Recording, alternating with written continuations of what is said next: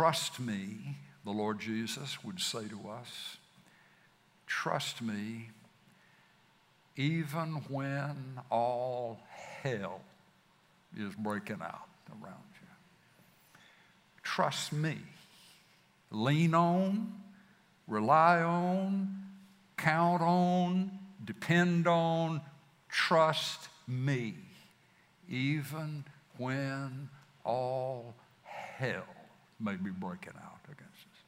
Now, that's a figure of speech that we use. It's interesting that we don't say when all heaven is breaking out against you. We understand what it means when we say, when it seems like all hell is breaking loose. It means that it seems like the worst of the bad, the most mischievous of the bad, is just coming in torrents. No restraint, no protected direction. It's a storm. It's a storm. It's a storm.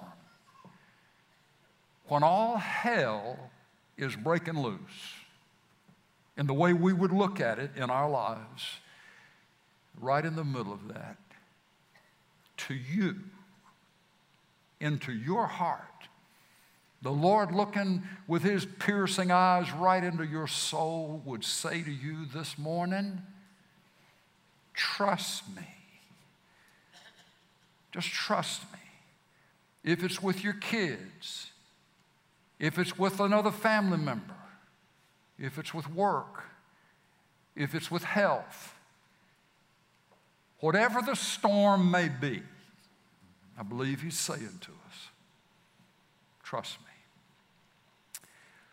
Now, we're going to look this morning at a section of the book of Acts that details a season in the life of the Apostle Paul that is not studied that much, isn't talked about that much. But it involves one of the three shipwrecks that the Apostle Paul was involved in. He will say in 2 Corinthians that he was shipwrecked 3 times, that he was a night and a day floating around in the deep, hanging on to a piece of lumber or something. And this is one of them. Before we read that, I want to work our way through these few chapters.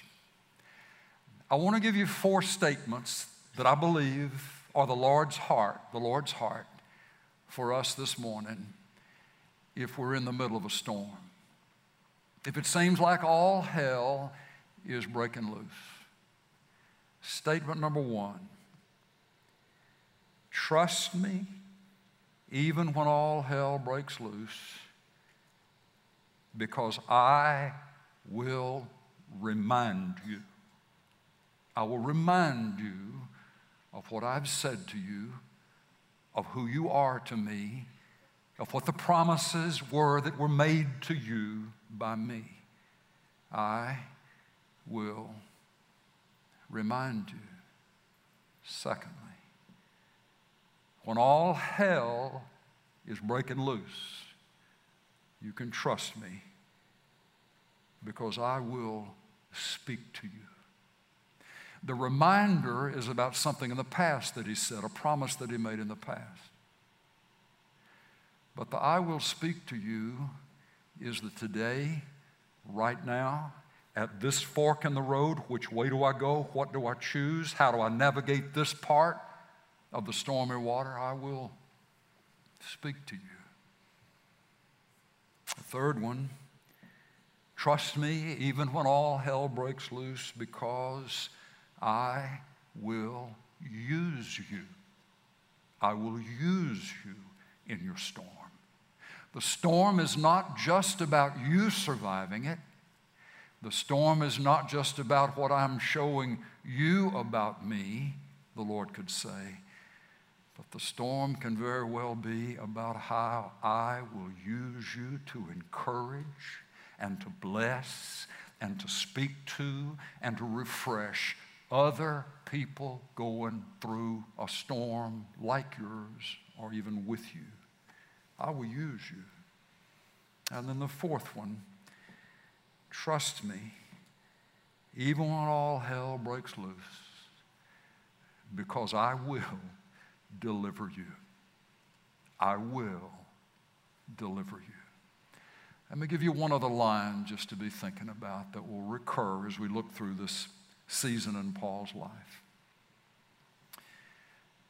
There is no power of Satan that will ever have the ability to negate the purpose of God for your life.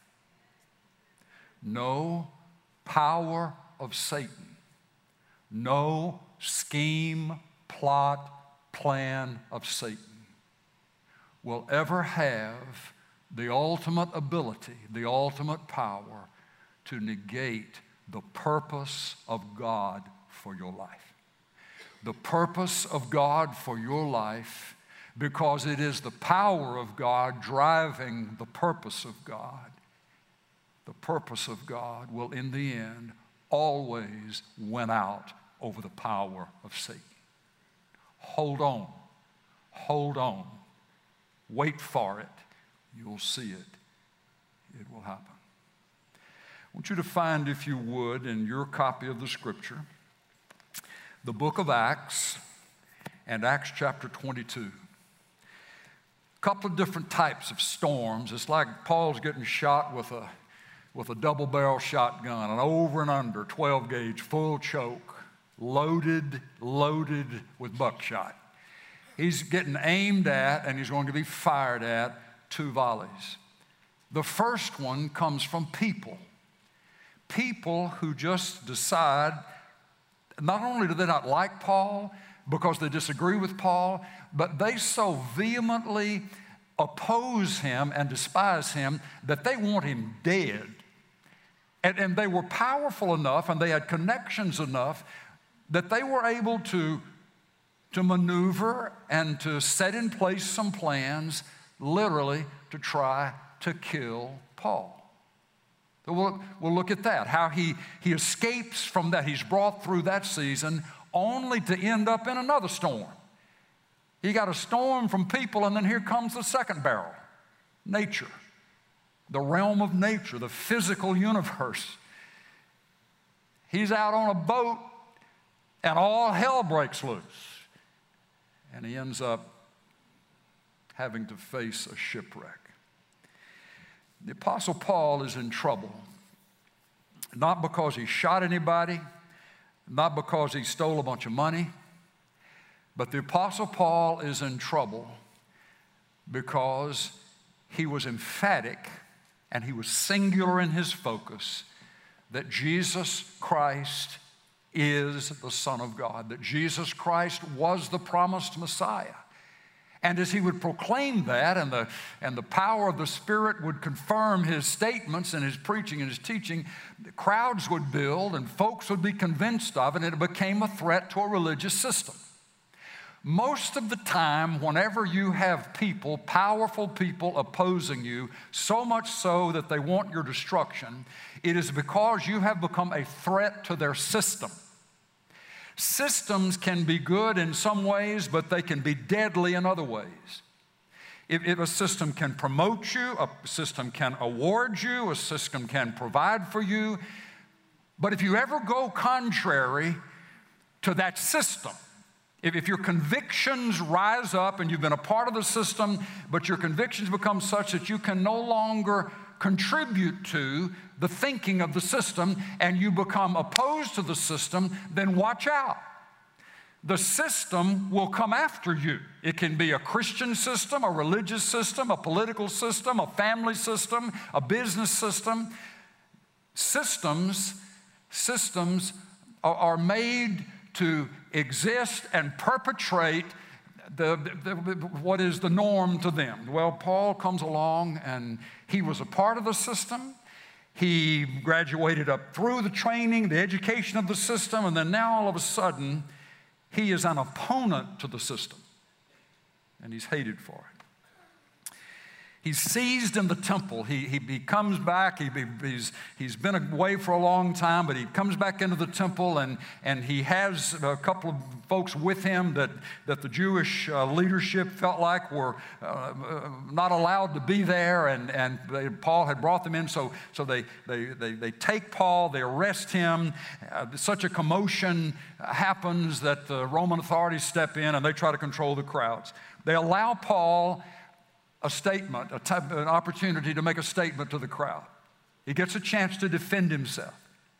And this is what begins in Acts chapter 22 and verse 1. He's speaking to his people, brethren and fathers, hear my defense which I now offer to you. And when they heard that he was addressing them in the Hebrew dialect, they became even more quiet. That was the native tongue, but it was also, in a sense, a scholarly tongue. It meant that Paul was trained, he was schooled, he was educated, he wasn't an idiot. That he knew what he was talking about and he deserved to be listened to. At least knew what he was talking about in the sense that he could express himself. He was well read. So he says in verse 3, I am a Jew, born in Tarsus of Cilicia, but brought up in this city, brought up in Jerusalem, educated under Gamaliel. Gamaliel is renowned even to this day as being one of the prominent Jewish rabbis in all of Jewish history. Saul, then Saul, before he became Paul, was a student of Gamaliel, raised at the feet of Gamaliel. When they just threw that name out, when he threw that name out, antenna went up. Strictly according, he was trained, educated under Gamaliel, strictly according to the law of our fathers, being zealous for God, just as you all are today. And I persecuted this way being a code name for the followers of Jesus. I persecuted this way to death, to the death, binding and putting both men and women into prisons, as also the high priest and all the council of the elders can testify. The high priest knew Saul. The Sanhedrin, the council of the elders, they knew him. He was a fair-haired boy. He was one of their own. He came up through their schools. He sat at the feet of one of their most prominent professor alive at the day, at that time. They knew him. He knew them. He said they could testify. These are the things that I did. From them I also received letters to the brethren and started off for Damascus in order to bring even those who were there in Damascus to Jerusalem as prisoners to be punished for being followers of the way, being loyal to this one Paul at that time deemed a traitor and a heretic, Jesus of Nazareth. Verse 6, so he's talking. And it came about that as I was on my way approaching Damascus about noontime, a very bright light suddenly flashed from heaven all around me. And I fell to the ground and heard a voice saying to me, Saul, Saul, why are you persecuting me? And I answered, who art thou, Lord? And he said to me, I am Jesus, the Nazarene, whom you were persecuting. And those who were with me beheld the light, to be sure, but did not understand the voice of the one who was speaking to me. And I said, what shall I do, Lord? And the Lord said to me, arise and go on into Damascus, and there you will be told of all that has been appointed for you to do.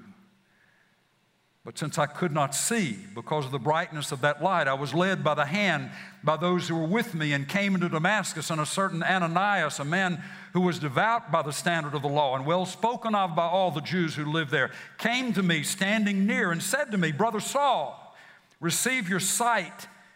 And at that very time I looked up at him, and he said, the God of our fathers has appointed you to know his will and to see the righteous one, and to hear an utterance from his mouth. For you shall be a witness for him to all men of what you have seen and heard. And now why do you delay? Arise and be baptized and wash away your sins, calling on his name. And it came about when I returned to Jerusalem and was praying in the temple that I fell into a trance, and I saw him, Jesus, saying to me, make haste and get out of Jerusalem quickly, because they will not accept your testimony about me. And I said, Lord, they themselves understand that in one synagogue after another I used to imprison and beat those who believed in you. And when the blood of your witness Stephen was being shed, I was also standing by approving and watching out for the cloaks of those who were slaying him. And he said to me, Jesus said to me, go, for I will send you far away to the Gentiles. And they listened to him up until this statement. And then they raised their voices and said, away with such a fellow from the earth, for he should not be allowed to live. And as they were crying out and throwing off their cloaks and tossing dust into the air, the commander ordered him to be brought into the barracks, and stating that he should be examined by scourging so that he might find out the reason why they were shouting again. The Romans didn't have a clue. They didn't know. This was just a religious fight. But if you've ever been in a mix-up with a religious person who believes that they've heard God, and you stand opposite to what that person believes he heard God said, then you just understand they can have this kind of outlook about you and toward you. You don't even deserve to live. You're so wrong. You're so crazy. Paul is in the middle of a people storm. It wasn't that they just didn't like him. They wanted him dead. And the reason they didn't like him is because he had come to know Jesus Christ as his personal Savior and Lord. He had met the Lord. The Lord had met with him.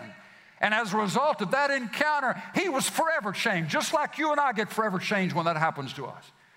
We may not hear a voice or see a light from heaven, but there's no doubt about it that when Jesus Christ comes and he begins to knock on the door of a heart, and he begins to let you know that he is real, that he loves you, that he died on the cross for your sins, and open your heart up to him, he would say. And we do that, and he comes in and he begins to make his home inside us. A change happens from the inside out. And it's infinitely better than the outside in, trying to straitjacket somebody into, you better quit that, and you better start doing this. That's totally different than what Jesus will do in a life. He works on us from the inside out. He changes our hearts from the inside out. And that was what Paul was. What happened to him? He saw something with the eyes of his heart. He saw somebody with the eyes of his heart. And it completely blew away his religious convictions, the majority of them up until that time. That God is a God of love. God is a God of compassion. God is a God with a heart, not just rules. He wants a relationship, not just the kind of respect that would come from someone who's always in trouble with a deity who can never be known, who can never be understood, and he's always ticked off. To meet Jesus, the real Jesus, means that you understand God in a completely different way. He came to you because he cares about you. He didn't have to say anything. He's not obligated to knock on the door of any heart, but he does it because he wants to. His heart is strong with love for those he loves. And that completely changed Paul's perspective on what God was all about and what it was to be a part of any kind of a system that would represent this God. That at the core of it is to be acceptance and mercy and forgiveness instead of rules and regimentation and laws and coming down hard on people without any hope for them to ever be changed from the inside out. So here we have Paul.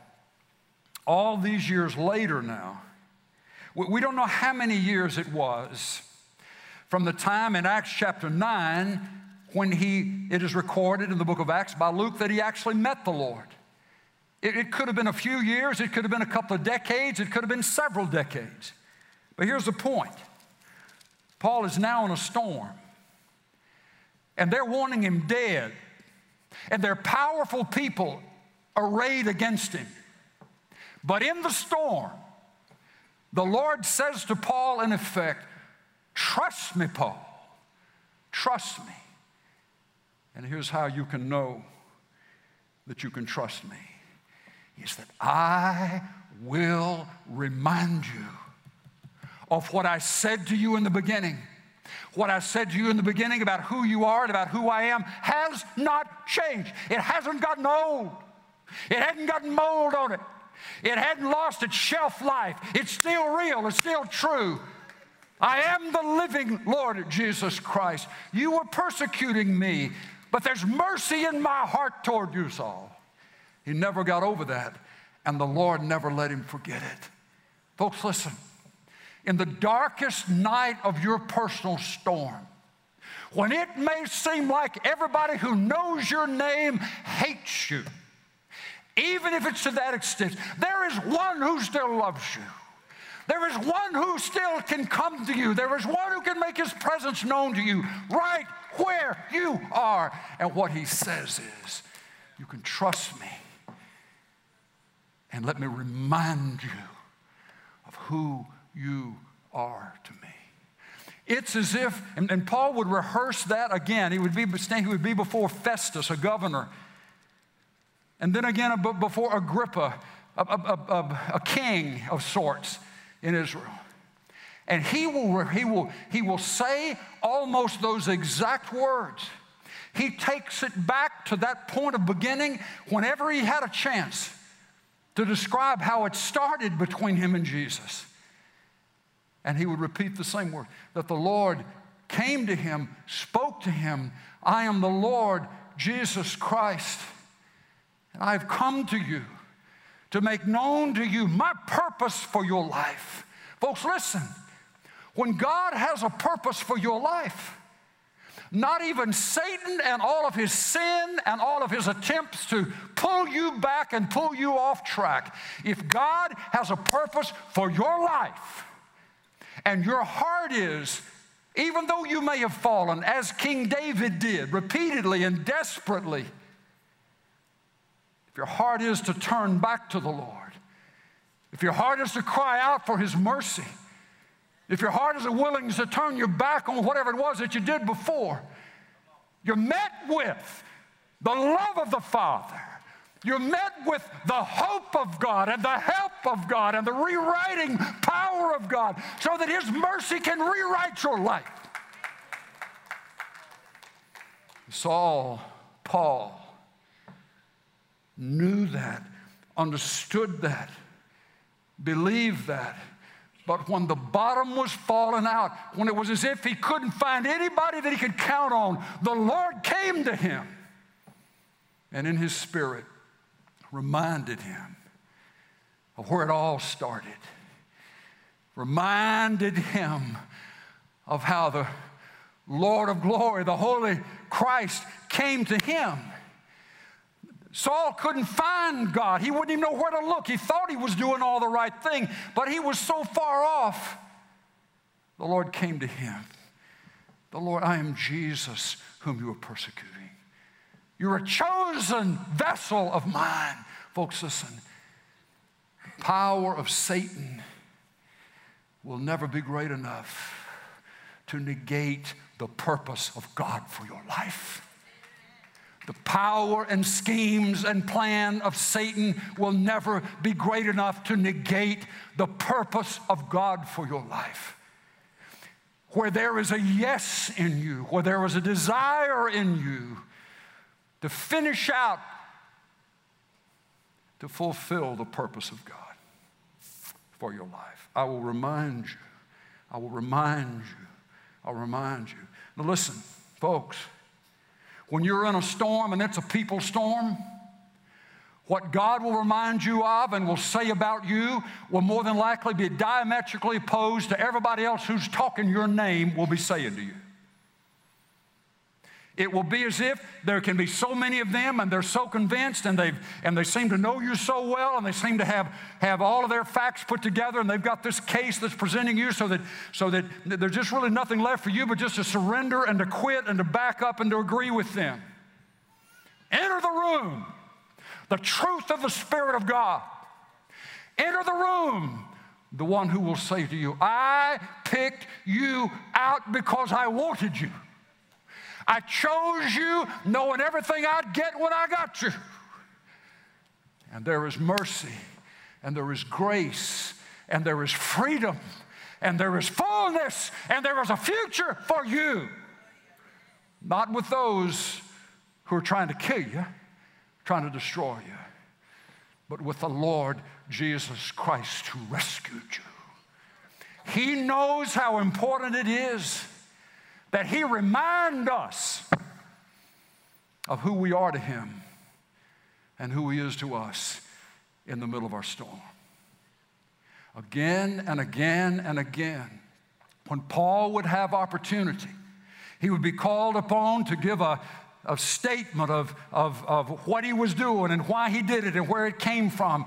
He would always go back to the point of beginning, where he was a persecutor, blind in his conclusions, thinking that this Jesus who was cursed, but he had to be cursed because he was hanging on a tree according to Moses, that he was a heretic.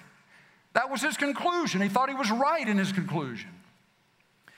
But then on that day, midday, when that light shone and that voice spoke and his heart got warmed, he was never the same again.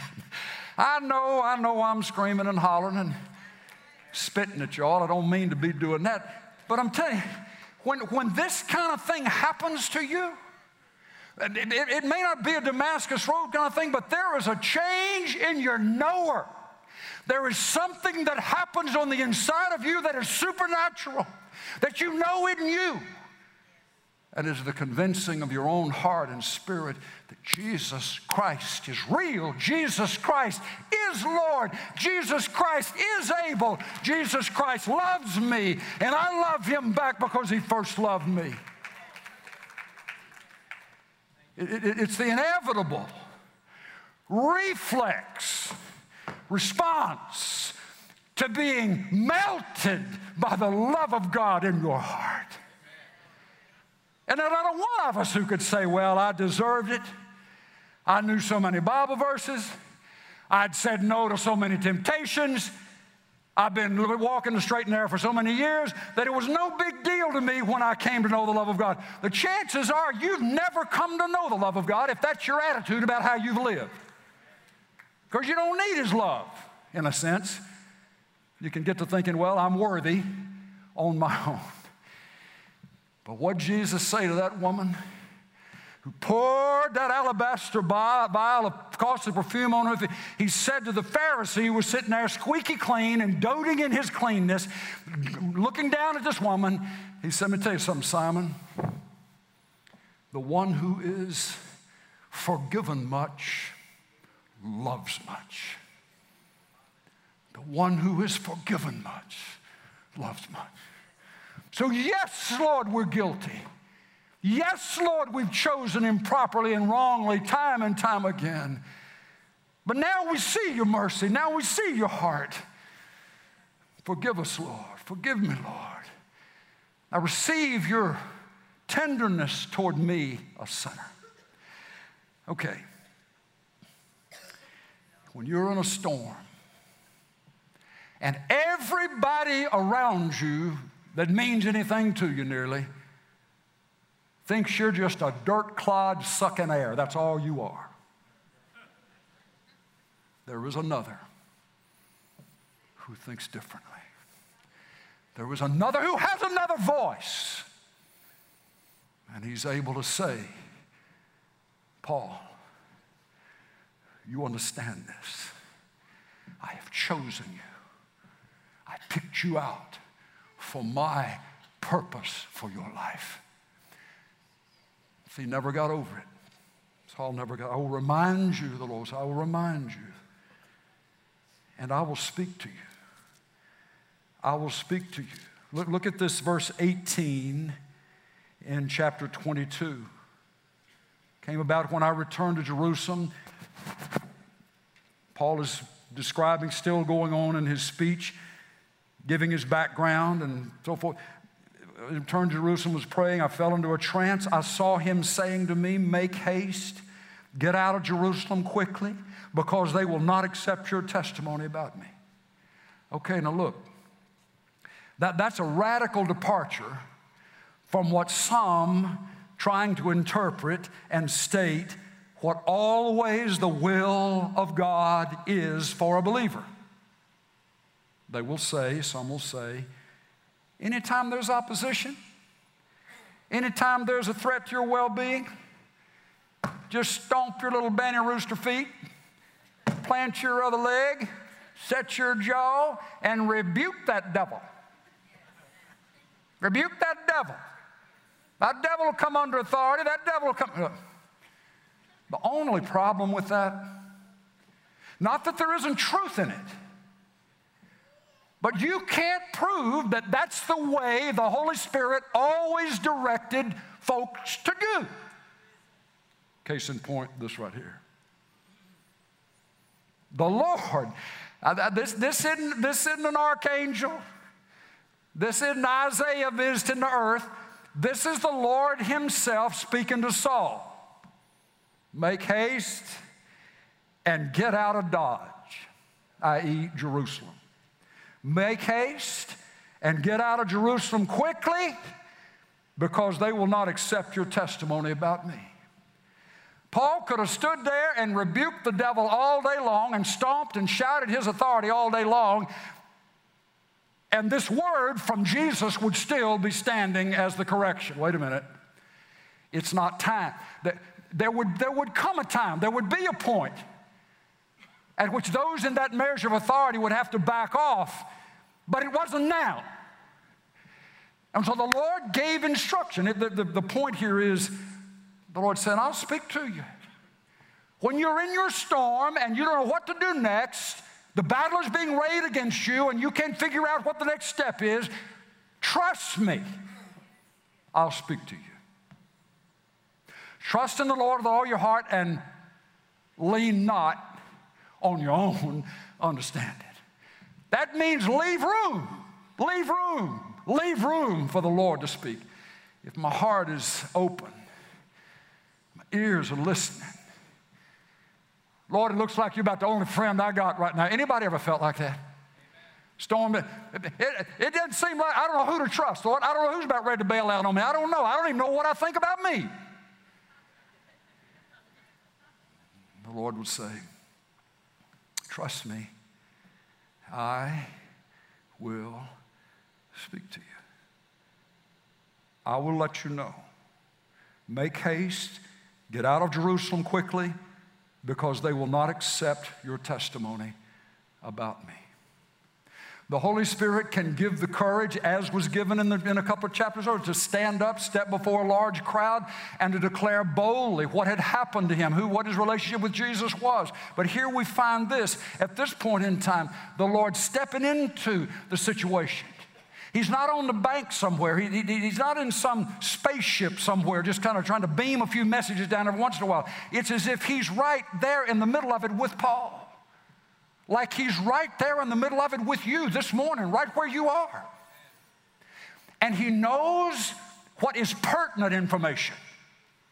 He knows what is relevant instruction. He knows if there's a need for a choice to be made, he knows how to deliver it to you. He knows how to say it. He knows how to get the message. Thank you, Lord. So he says, trust me. Trust me. Even when all hell breaks loose, you trust me because I'll remind you. Anybody in here need to be reminded? Ask the Lord, Lord, help me. Lord, remind me. Lord, you know I'm not perfect. I know I'm not perfect. You know I can forget stuff, Lord. I can lose the grip of some of the truths in my heart. Lord, would you remind me? Would you remind me? Would you remind me? Because nobody else is helping me here. Would you remind me in my storm? Would you speak to me in the storm? Would you speak to me? Well, continues on. The only way that he was going to get out of this mess, look over to chapter 25 and about verse 10. And he's before a Roman governor. Now, he's not speaking to his people anymore. He's before a Roman governor. And this is where he got his ticket to Rome. Paul said in verse 10, I'm standing before Caesar's tribunal where I ought to be tried. I have done no wrong to the Jews, as you also very well know. If then I am a wrongdoer and have commanded or committed anything worthy of death, I do not refuse to die. But if none of these things is true, of which these men accuse me, no one can hand me over to them. I appeal to Caesar. His right as a Roman citizen, as a natural-born Roman citizen. Then when Festus had conferred with his council, he answered, "You have appealed to Caesar. To Caesar you shall go." Now, why would Paul do that? Why would he do that? If you backed up to chapter 23 and looked at verse 11, after there'd been another big uproar with his countrymen opposing him in Jerusalem, the Sanhedrin taking their stand against him. Verse 11, 23:11, "But on the night immediately following, the Lord stood at his side and said, 'Take courage, for as you have solemnly witnessed to my cause at Jerusalem, so you must witness at Rome also.'"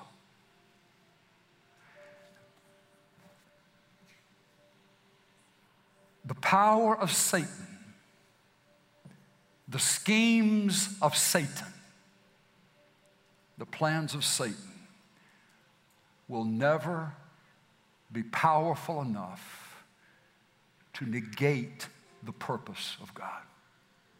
This is the one who wrote in Romans chapter 8, verse 28, "For we know that God causes" what? "All things to work together for good to those who love him and are called according to his purpose." God is more powerful than Satan's schemes. God is more powerful than seasons of sin even. God is more powerful ultimately than the plots and designs of systems of people or government or corporate life or anything. There is no power great enough to negate the purpose of God for a life. The Lord spoke to Paul. Rome is where you're to go. He realizes, I can appeal to Caesar, the right of every Roman citizen to have an audience, a hearing, ultimately before the tribunal with the emperor, Caesar. Amazing thing is, when he appealed to Caesar, he got that appeal. The appeal was granted. Steps were taken put in motion for that trip to be made, for him to be transported from Jerusalem to Rome. As he was handed over completely to the Romans to be transported to Caesar's court, that got him out of the skillet. He was being cooked in that skillet. But you read the rest of this, and it's like he got out of the skillet into the proverbial what? Fire. I got to just show you some of this and let you read down through it, maybe on your own. This is chapter 27. Acts chapter 27. I'm going to read some of this out of the Living Translation, the New Living Translation. They got on a boat. They didn't have railroad, cars and trains. Didn't have airplanes. They either walked or were carried by some vehicle that some animal pulled, or they got on a boat and floated on a boat with no motor, just oars or just sails. So they get assigned to this boat, and I'm picking up in verse 9, Acts 27. We'd lost a lot of time. It's first person plural. Luke is the writer of the book of Acts. When you see the we passages in the book of Acts, that means Luke was in on it. Good luck if your assignment is to follow around somebody like the Apostle Paul all your life, where the places you end up. And that was Luke's story. Verse 9, we had lost a lot of time. The weather was becoming dangerous for sea travel because it was so late in the fall. Paul spoke to the ship's officers about it. Men, he said, I believe there's trouble ahead if we go on. Shipwreck, loss of cargo, danger our lives as well. But the officer in charge of the prisoners listened more to the ship's captain and the owner than to Paul. And since Fair Havens was an exposed harbor, a poor place to spend the winter, most of the crew wanted to go on to Phoenix, farther up the coast of Crete, spend the winter there. Phoenix was a good harbor with only a southwest and northwest exposure. When a light wind began blowing from the south, the sailors thought they could make it. So they pulled up anchor and sailed close to the shore of Crete. But the weather changed abruptly, and a wind of typhoon strength called a northeaster caught the ship and blew it out to sea. They couldn't turn the ship into the wind, so they gave up and let it run before the gale. We sailed along the sheltered side of a small island named Cauda, where with great difficulty we hoisted aboard the lifeboat being towed behind us. Then the sailors bound ropes around the hull of the ship to strengthen it. They were afraid of being driven across to the sandbars of Syrtis off the African coast. So they lowered the sea anchor to slow the ship and were being driven before the wind. The next day, as gale-force winds continued to batter the ship, the crew began throwing the cargo overboard. The following day, they even took some of the ship's gear and threw it overboard. The terrible storm raged for many days, Luke writes, blotting out the sun and the stars until at last all hope was gone. No one had eaten for a long time. Finally, Paul called the crew together and said, men, you should have listened to me in the first place and not left Crete. You'd have avoided all this damage and loss. But take courage. None of you will lose your lives, even though the ship will go down. For last night, an angel of the God to whom I belong and whom I serve stood beside me. And he said, don't be afraid, Paul, for you will surely stand trial before Caesar.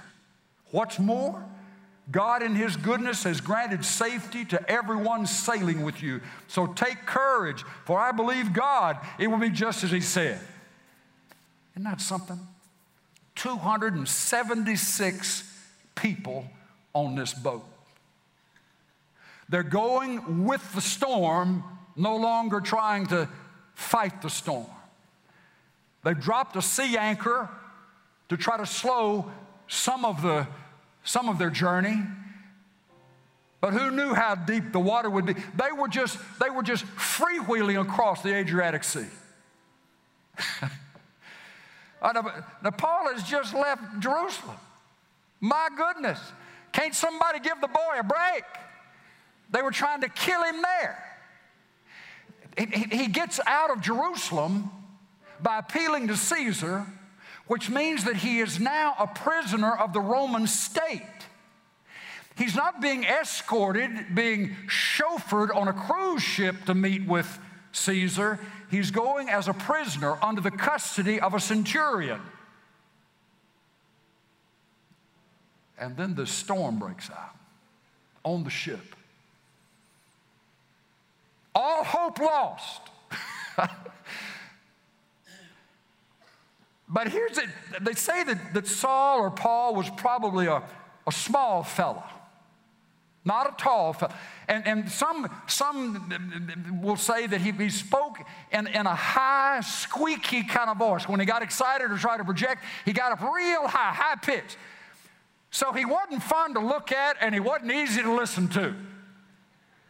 But he was God's chosen vessel.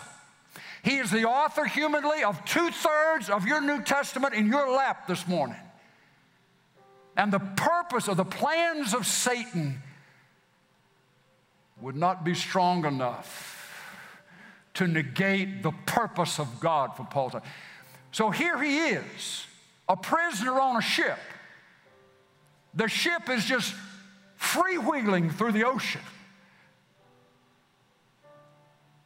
And in the middle of that, the Lord shows up to him.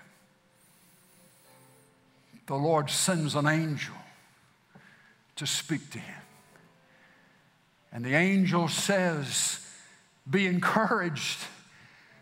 There will be no loss of life. Not just you and Luke, but the 276 other folks on this boat are going to survive too. The Lord spoke to him in the storm, not just about his own condition, but about the others who were there as well. I'll speak to you. He tells them that. He reports that to them. The storm is raging. And he's in this high-pitched voice just shouting it out. Nobody's going to die. Not a hair on your head's going to die. Going to be lost. We'll all make it through. The ship will go down, but you will all be spared. And sure enough, the ship ran aground. The ship began to break up. They were going to kill the prisoners because out of fear that the prisoners would escape, then the soldiers would be at jeopardy. But the centurion, and Luke specifically, because he wanted to make sure that Paul was safely ending his mission, and that he stopped the soldiers from killing the prisoners. They bail out, they jump, they grab a hold of boards. The ones who could swim, swim. Paul floats to the bank hanging on to a piece of wood. Or however he got there. But it wasn't a jet ski that came by to pick him up. He wasn't suddenly given the ability to walk on the waves. He got there the best way he could get there, but he got there alive. No power of Satan has the ability to negate the purpose of God for a life. It may not always be pretty. It may not always be a 5-star hotel. But God will finish what He started with you. He will get you through. He will carry you through. He will finish what He started with you.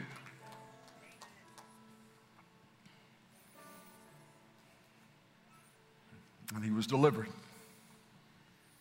And as he was delivered, he was used. He was used to encourage that unbelieving crew, to encourage all those other prisoners on that boat. When they finally get to the bank and they find out that it's wherever they are, what was that, in Cyprus or Crete, wherever they ended up, Malta, they ended up in Malta. They go out on, and the people there in Malta saw what would happen, and so they built a fire, and everybody was warming up. It's cold and wet. You remember this part? Paul goes over and grabs a pile of brush to put on the fire. Out of the pile of brush, this copperhead crawls. Well, I don't know that it was a copperhead, but it could have been one right.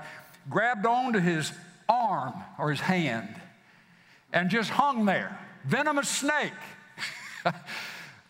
The Malta people, when they saw that, their conclusion was, well, this is someone who's guilty of a great crime and the sea didn't get him, so the snake's going to.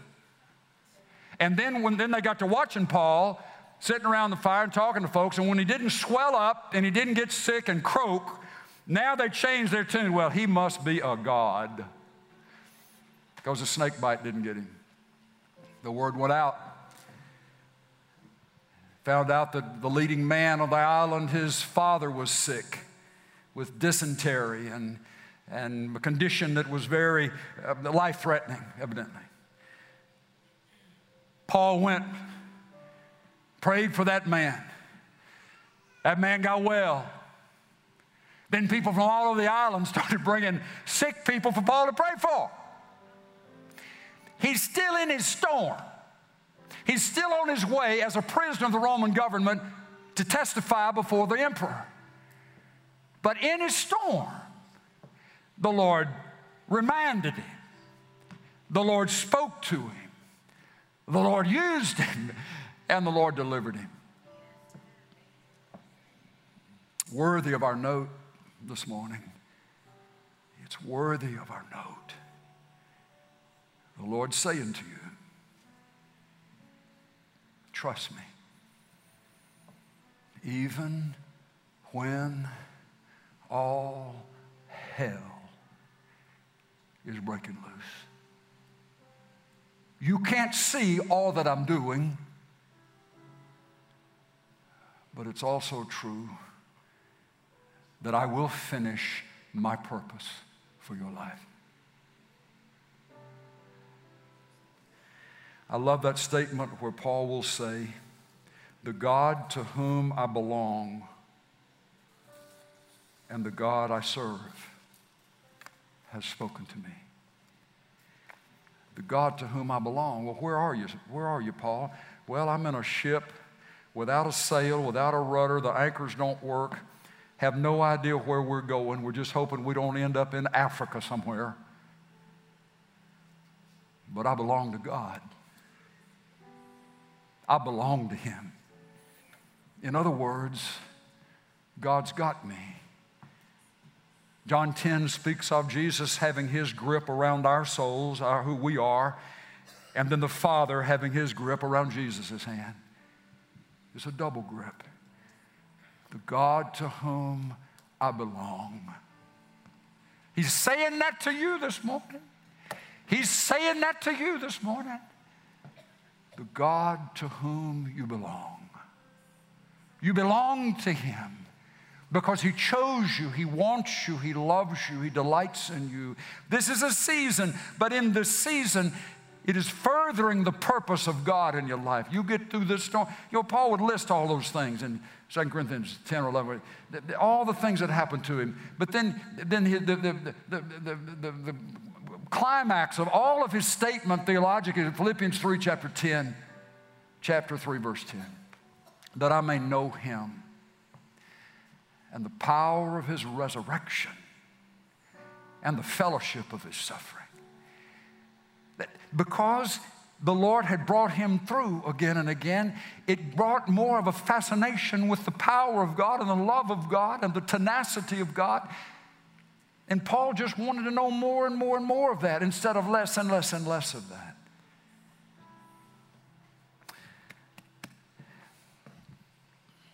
Lord, I thank You for the time in Your word this morning. I thank You for sparing us in this area of the state from damage that could have been ours, the storms that could have settled in on us that are somewhere else this morning. Thank You for having mercy on us, even as we pray for Your mercy to be shown to those we love and care about in other parts of our state and country. But Lord, we ask You in our storm, the place where we are this morning, that You will give to us the ability to trust You. Remind us, Lord. Speak to us, Lord. Use us in the midst of it. We trust You to deliver us out the other side for Your glory by Your mighty hand. In Jesus' name, amen.